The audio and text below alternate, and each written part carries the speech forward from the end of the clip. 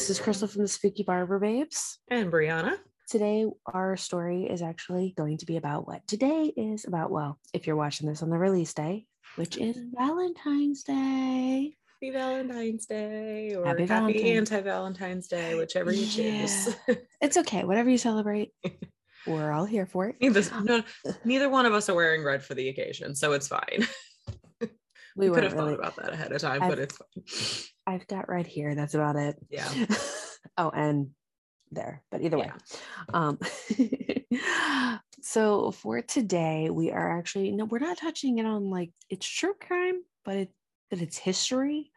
Like it's historical true crime. Big part of history. So today we will be talking about the St. Valentines Massacre, aka one of the biggest mob losses, like mob murders in Chicago history. And it's been subtly referenced in quite a few films without outright saying that it's what it is. If you've ever seen the so classic movie Some Like It Hot, starring Marilyn Monroe, the two gentlemen in the beginning that are on the run for witnessing something, that's, if you really watch it, that's what they're supposed to have witnessed. Because if you think about it, it's the time frame. I know now you want to go back and watch that movie. Well, yeah, because I mean, there really wasn't many witnesses in that scene. What happened? Granted, inside. I don't think that there were historical witnesses at all. I think that was just a little on the outside. What could we have them witness? Yeah, I think on the outside there was a couple witnesses seeing what we'll get into a little later. But as far as I don't think anybody actually knew. So yeah. Anyways, so for today, we are just going to jump right on into the story. So let's get started. On the night of February 14th, 1929, George Bugs Moran witnessed what he thought was a police raid. He saw 4 gentlemen dressed as police officers entering his establishment on North Clark Street. Now, unbeknownst to him, that was not what was going down inside. Now, a little history here. George Bugs Moran was a career criminal who ran the north side of Chicago during the 1920s bootlegging era. Now, he had an arch rival, and some of you can guess who that was. But if you don't know, it was the notorious Al Scarface Capone. The two fought over Chicago's trafficking and smuggling operations, even with having both of them attempt several murders and assassinations on each other. Alphonse Gabriel Capone was born in Brooklyn, New York on January 17th, 1899. He was born to Italian immigrants, Gabriel and Teresa Capone. Oddly enough, his father was a barber, which is ironic, and his mother was a seamstress. So Alphonse would end up being one of 9 children. Italian Catholic family, shocker. Capone would actually end up having a happy marriage, despite the criminal lifestyle that he was known for. So the funny part about how he met his wife, May, he was in a restaurant when he saw her, and his opening line to her was, "Hey gal, you got nice ass." And her brother proceeded to take out his knife, giving him a nice solid mark across the face that would later solidify the name Scarface. Who knew it was that simple?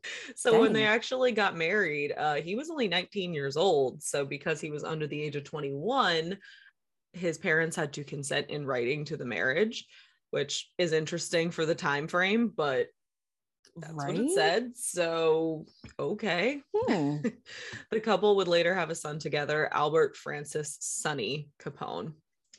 Capone basically initially began his career in New York with some small-time gangs. Some of the ones named were Junior 40 Thieves and the Bowery Boys, and then he later joined the Brooklyn Rippers and then the 5 Points Gang in Lower Manhattan, which kind of makes you wonder, if you gang jump that much, does that kind of put a target on your back? Possibly. I mean, so real fast, for those of you out there that would like to get a little bit more of a touch on it, there was an HBO series a while back. I think you can watch it on HBO Max. It's called Boardwalk Empire. And the gentleman who portrayed Al Capone did such a good job getting his temper in check with it that I was just like, whoa. I watched it years ago when it came out. But it was actually good. If they do another Capone movie, I feel like just pick that dude. Like, yeah. he Which was I don't good. know if they would, considering that they just did the one recently that Crystal and I were actually just talking about before we hit record. There was a Tom Hardy one that came out fairly recently that I have not watched yet. She has not watched yet, but I would really like to, because it's Tom Hardy. So let's be honest, it's just going to be terrible. So It's not going to be terrible. I would say that sarcastically. The dude could act in a Campbell's soup commercial and it would still be epic. So no, you need to watch Bronson. Yeah, that one. If you want to see Tom Hardy go looking insane and also go pretty much completely naked, watch Bronson. Anyways, back to our story. So in 1919, Capone would move to Chicago at the invitation of crime boss Johnny Torrio, who would basically make him his right-hand man. So the basis of our tale today kind of surrounds prohibition, which, for those who don't know, there was a nationwide constitutional ban on the production, transportation, and importation of all sale of alcoholic beverages from 1920 to 1933. Not all alcohol was banned. So, for example, the use of religious wine during mass and services were permitted, which kind of makes you question separation of church and state. Don't know if that's, really the realistic reason why, but it does make you think. So during this time, there was a lot of illegal speakeasies. Yes, the type that you really had to know the password or know a guy to get in. If you watch Great Gatsby, that kind of vibe. A lot of speakeasies, a lot of flappers, a lot of underground bars happening. So a lot of these were either run by gang members who had connection to the sale of alcohol. So the production of most of the underground sales of alcohol were controlled by gangs at the time. And it was all about really which territory you were in. And you better not cross one dealer's territory with another, because that makes for a big problem. Which is where our story lines up. Yep. About to say, I know you looked up a little bit more about when Capone took over the south side, right? Yeah. Do you remember exactly when that was? So it looks like it was around January of 1925. So he was involved in an ambush, an attempt on his life, which really just kind of left him shaken up, but not hurt. But then around 12 days later, there was an attempt on Johnny Torrio's life, which, when he was returning home from a shopping trip, he was just shot several times. And if I'm correct, I think that was O'Banion that did that, because that actually sparks exactly where I was going to pick up at, where there was a bit of, with Torrio leaving, Torrio having a brush with death, which was O'Banion, and then there was a hit on O'Banion, which then leads into, you guessed it, a hit on Al Capone.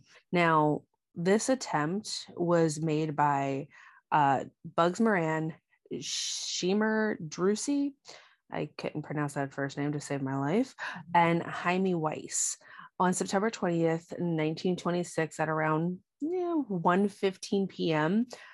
Gunshots fired through Capone's headquarters in at the Hawthorne Inn in Cicero. Now, Capone was on the first floor having lunch at the time with his bodyguard. Now, I do dive into the bodyguard's history a little bit later on, but his name was Jack McGurn. Now, remember that name, because there's a lot with him later.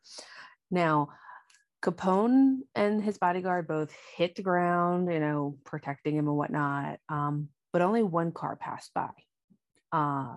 Later, you're still hearing the gunshots going off as, the car's driving away. Well, Capone jumps up and runs to the door, kind of stupid, but he then looks around and realizes, oh shit, nothing's broken. The windows aren't broken. There was all these gunshots, but nothing was broken.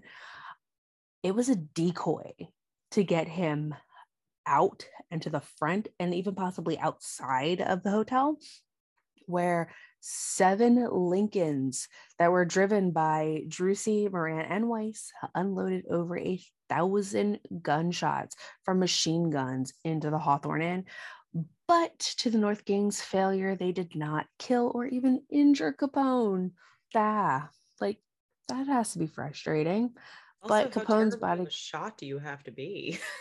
Like, Well, I don't think with those guns back then, no, like that's the true. Thompson machine guns, there wasn't really like aim. Plus, I mean, they Yeah, couldn't see him. Like his bodyguard true. had managed to land on top of him and like keep him down. And Yeah, I noticed, and you see it in all of the gang movies, they aim up. They never aim down. it's true. You never aim like at the ground where everyone's laying. You lay up. But in retaliation, Capone then ordered a hit on Jaime Weiss, and Jaime was killed, shot at O'Banion's flower shop later. And this back and forth just continued between Capone and the gangs from the north. But the final straw that Capone had was when a $50,000 bounty was put on his head, and he basically then ordered Moran's gang destroyed. Didn't care how, he wanted them dead.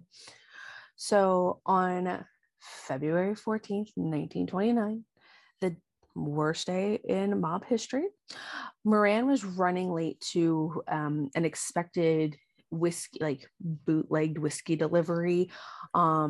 So his guys were already inside, they were sitting there waiting for everything. And Bugs was like, oh crap, I gotta get there.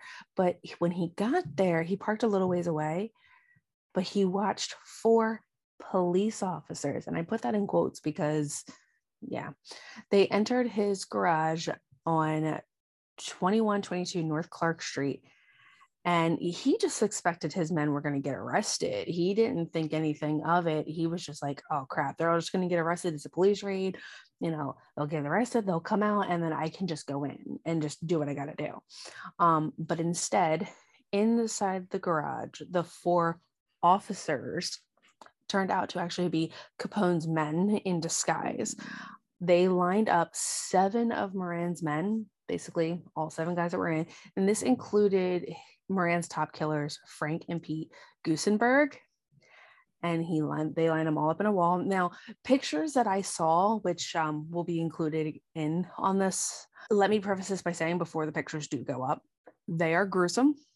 No picture I found has like body sheets on them. None. Nope. So if you have a weak stomach, I suggest skipping over the pictures because you see brains, blood, the whole 9, and you're just like, okay. Now, the saving grace is that most of them are black and white, so you can kind of read between the lines a little bit, but it's too obvious to go, yeah, oh, this is blurred. No, it is extremely obvious. And believe me, I tried finding pictures that were blurred. Well, same with the Black Dahlia case. I mean, a lot of those photos, E-Factor cameras weren't nearly as high tech as they are now. So that's a saving grace in some of those cases. Yeah. So in any article I read said that they were lined up, but the pictures that we'll be showing, there's chairs. So I have a feeling that these gentlemen were put in chairs and literally shot in the face. I do not think they were shot from behind. I think they were shot straight from the face.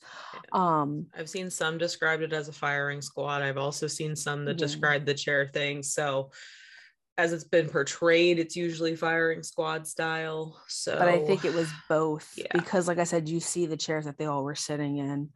Frank, he was still alive, mortally wounded, but still alive when the real police officers got there. And, they're asking, who shot you? Who shot you? Who shot you? But he kept to his code of silence pretty much up until he died and said, no one, nobody shot me. Despite being riddled with bullets, he was like, nope, not going to snitch. So the massacre was actually proven to be the last confrontation between the 2 gangs. Basically because in 1931, Capone was arrested, sent to jail. And I mean, if you guys would like to hear some more about Capone, we could totally do a whole other episode on him. I mean, he was held locally in Eastern State Penitentiary for a few years. Penitentiary in Philadelphia. They actually still have a replica of, here's the thing that irritates me. Yes, they have a replica of the cell that he was in with furniture, the whole 9. Well, the last time that I was there, it wasn't the room that they had used as Al Capone's cell for years because it was literally the room right next to it. but with different furniture and this and that. So I get it. Stuff decays over the years. So they might have also been trying to do some repairs to the room. Possibly. That could be a big thing. Cause I mean, when it comes to his like historical figures going into those like jail cells, they do try to keep the rooms from crumpling. And I know there was when I went, the Capone room was still Capone's room, but there was some like wall damage, and I know that they said that they were in the process of fixing up a couple the most notable cells. And so that could be a reason too. I mean, the time frame that he was eventually incarcerated, I mean, we're not quite up to the 100-year mark, but we're in the 90s in terms of time frame.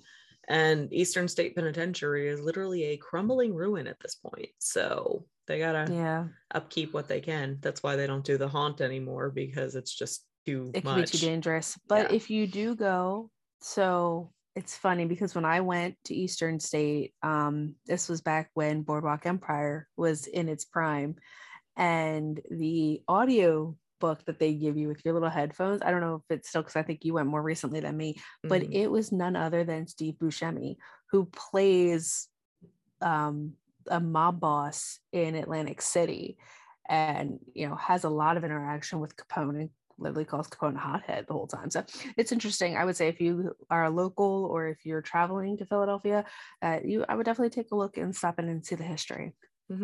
Now, back to this. Moran had lost too many important people during the massacre that he ended up losing control of his territory. So basically that kind of ended everything. But 7 years later and a day, on February 15th, 1936, the anniversary of the massacre, one of Capone's hitmen, aka his bodyguard, Jack McGurn, was killed in a crowded bar. Well, not a bar, bowling alley. My bad. Now, with that said, the bowling alley was on 805 Milwaukee Ave, and he entered it with two men that he were so-called friends. Now, another gentleman yelled in the bowling alley, "You move, you die." Now, this is where the friends ended up lining up in a semicircle around McGurn and pulled guns on him. Now, one article I read said there was machine gun fire. Another article was like, oh no, it was just some handguns. Either way, McGurn was shot 3 times in the head and once in the back while trying to escape. Everyone thought that the killer was George Bugs Moran getting revenge on Jack for being the one to ice all his friends. Now, with the witnesses that I said earlier, there were some witnesses that were not in the building, not even like in surrounding buildings. They just saw they saw 4 people walking out of the garage, and 2 of them were still dressed as police officers, but the other 2 were black suits, hats, ties, like mobsters wore, and they were being walked out at gunpoint to actually continue to believe that it was a raid, but that police officers were staying and only 2 people were taken. So that's where they had asked for witness statements and stuff like that. So, I mean, I guess I could see where that movie could have had the 2 people that they walked out could be like the witness protection people, but I don't think so. Yeah. I mean, keep in mind, we're talking about a satirical comedy where 2 men essentially Mrs. Doubtfire themselves into a female band here. So but so basically after all of this went down, Moran, he became a small-time robber. It's all he could really do at that point. So he was then arrested in 1946, and 11 years later in 1957, Moran had died in Leavenworth Federal Prison. I was about to say Leavenworth Penitentiary, but it's Leavenworth Federal Prison, from lung cancer. Now, in 1967, Moran's garage was scheduled for demolition. But with that, a wealthy entrepreneur by the name of George Pate recovered over 300 bricks from the wall that the people were lined up against. Now, these bricks are now on display at the Mob Museum. And if you watch Ghost Adventures, they actually do an episode at the Mob Museum where Zach is standing in front of the wall because it was reassembled there. Blood still on the bricks, bullet holes still on the bricks. Like, I don't think there's any bullets in the bricks anymore, but there was, like, the holes are still there, and they're like now like circled, like, oh, here you go.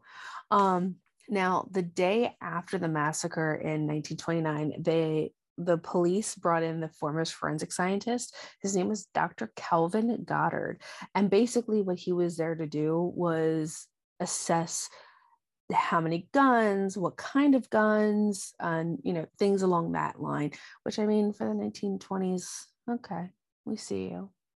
But he ended up evaluating and assessing weapons and bullets based off of gunfire in a testing range. So from what he had gathered, he figured out what the bullets were. They were 45 caliber. But the more interesting part is the bullets that were in the gun, like that were in the wall and stuff, and all the casings actually belonged, they were confiscated from a rural mob home of a notorious hitman. Guess who that hitman is believed to be?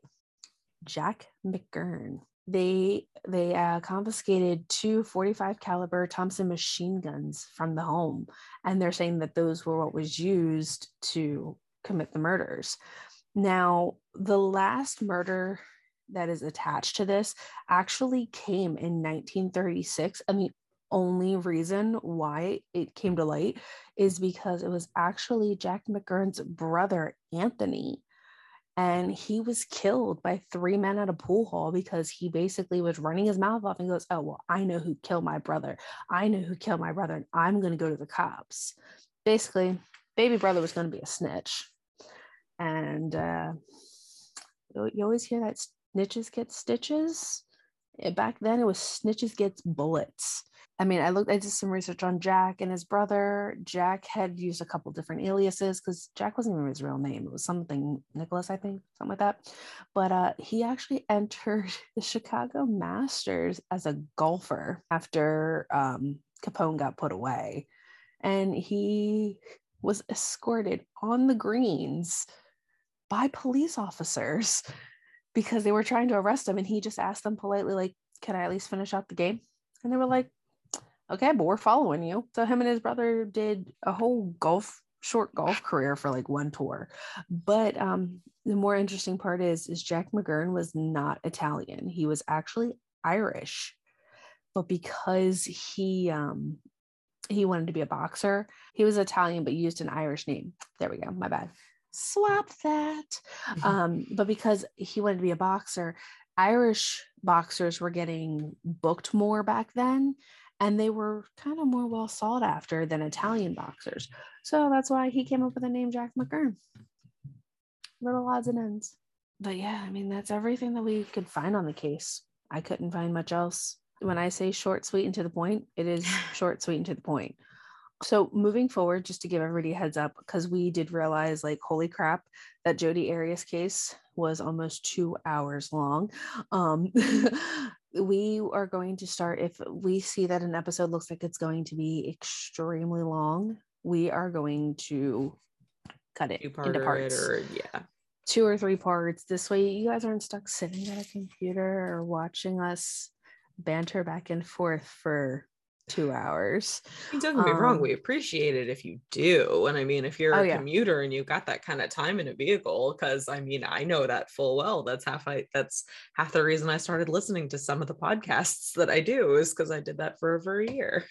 Yeah, so we appreciate it, but we're also keeping you guys in mind as well. And we're going to try to make some short, simple, sweet ones. And then if we see like bigger cases that we're going to be doing later, like John Bonet, Casey Anthony, Eileen Warnos, I would say probably Night Stalker, Richard Ramirez, basically all your big time serial killers, we will probably end up being like 2 to 3 parts, just because that's a lot of information. It's a lot of information.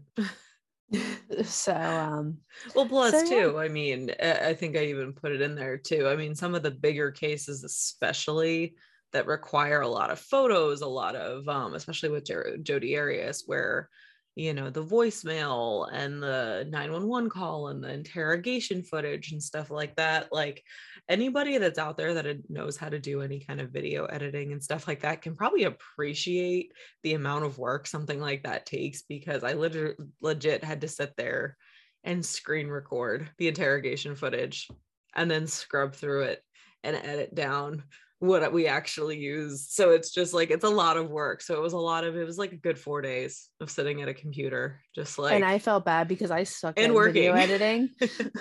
I suck at video editing. I basically, while she was doing that, I was doing the research for this episode, because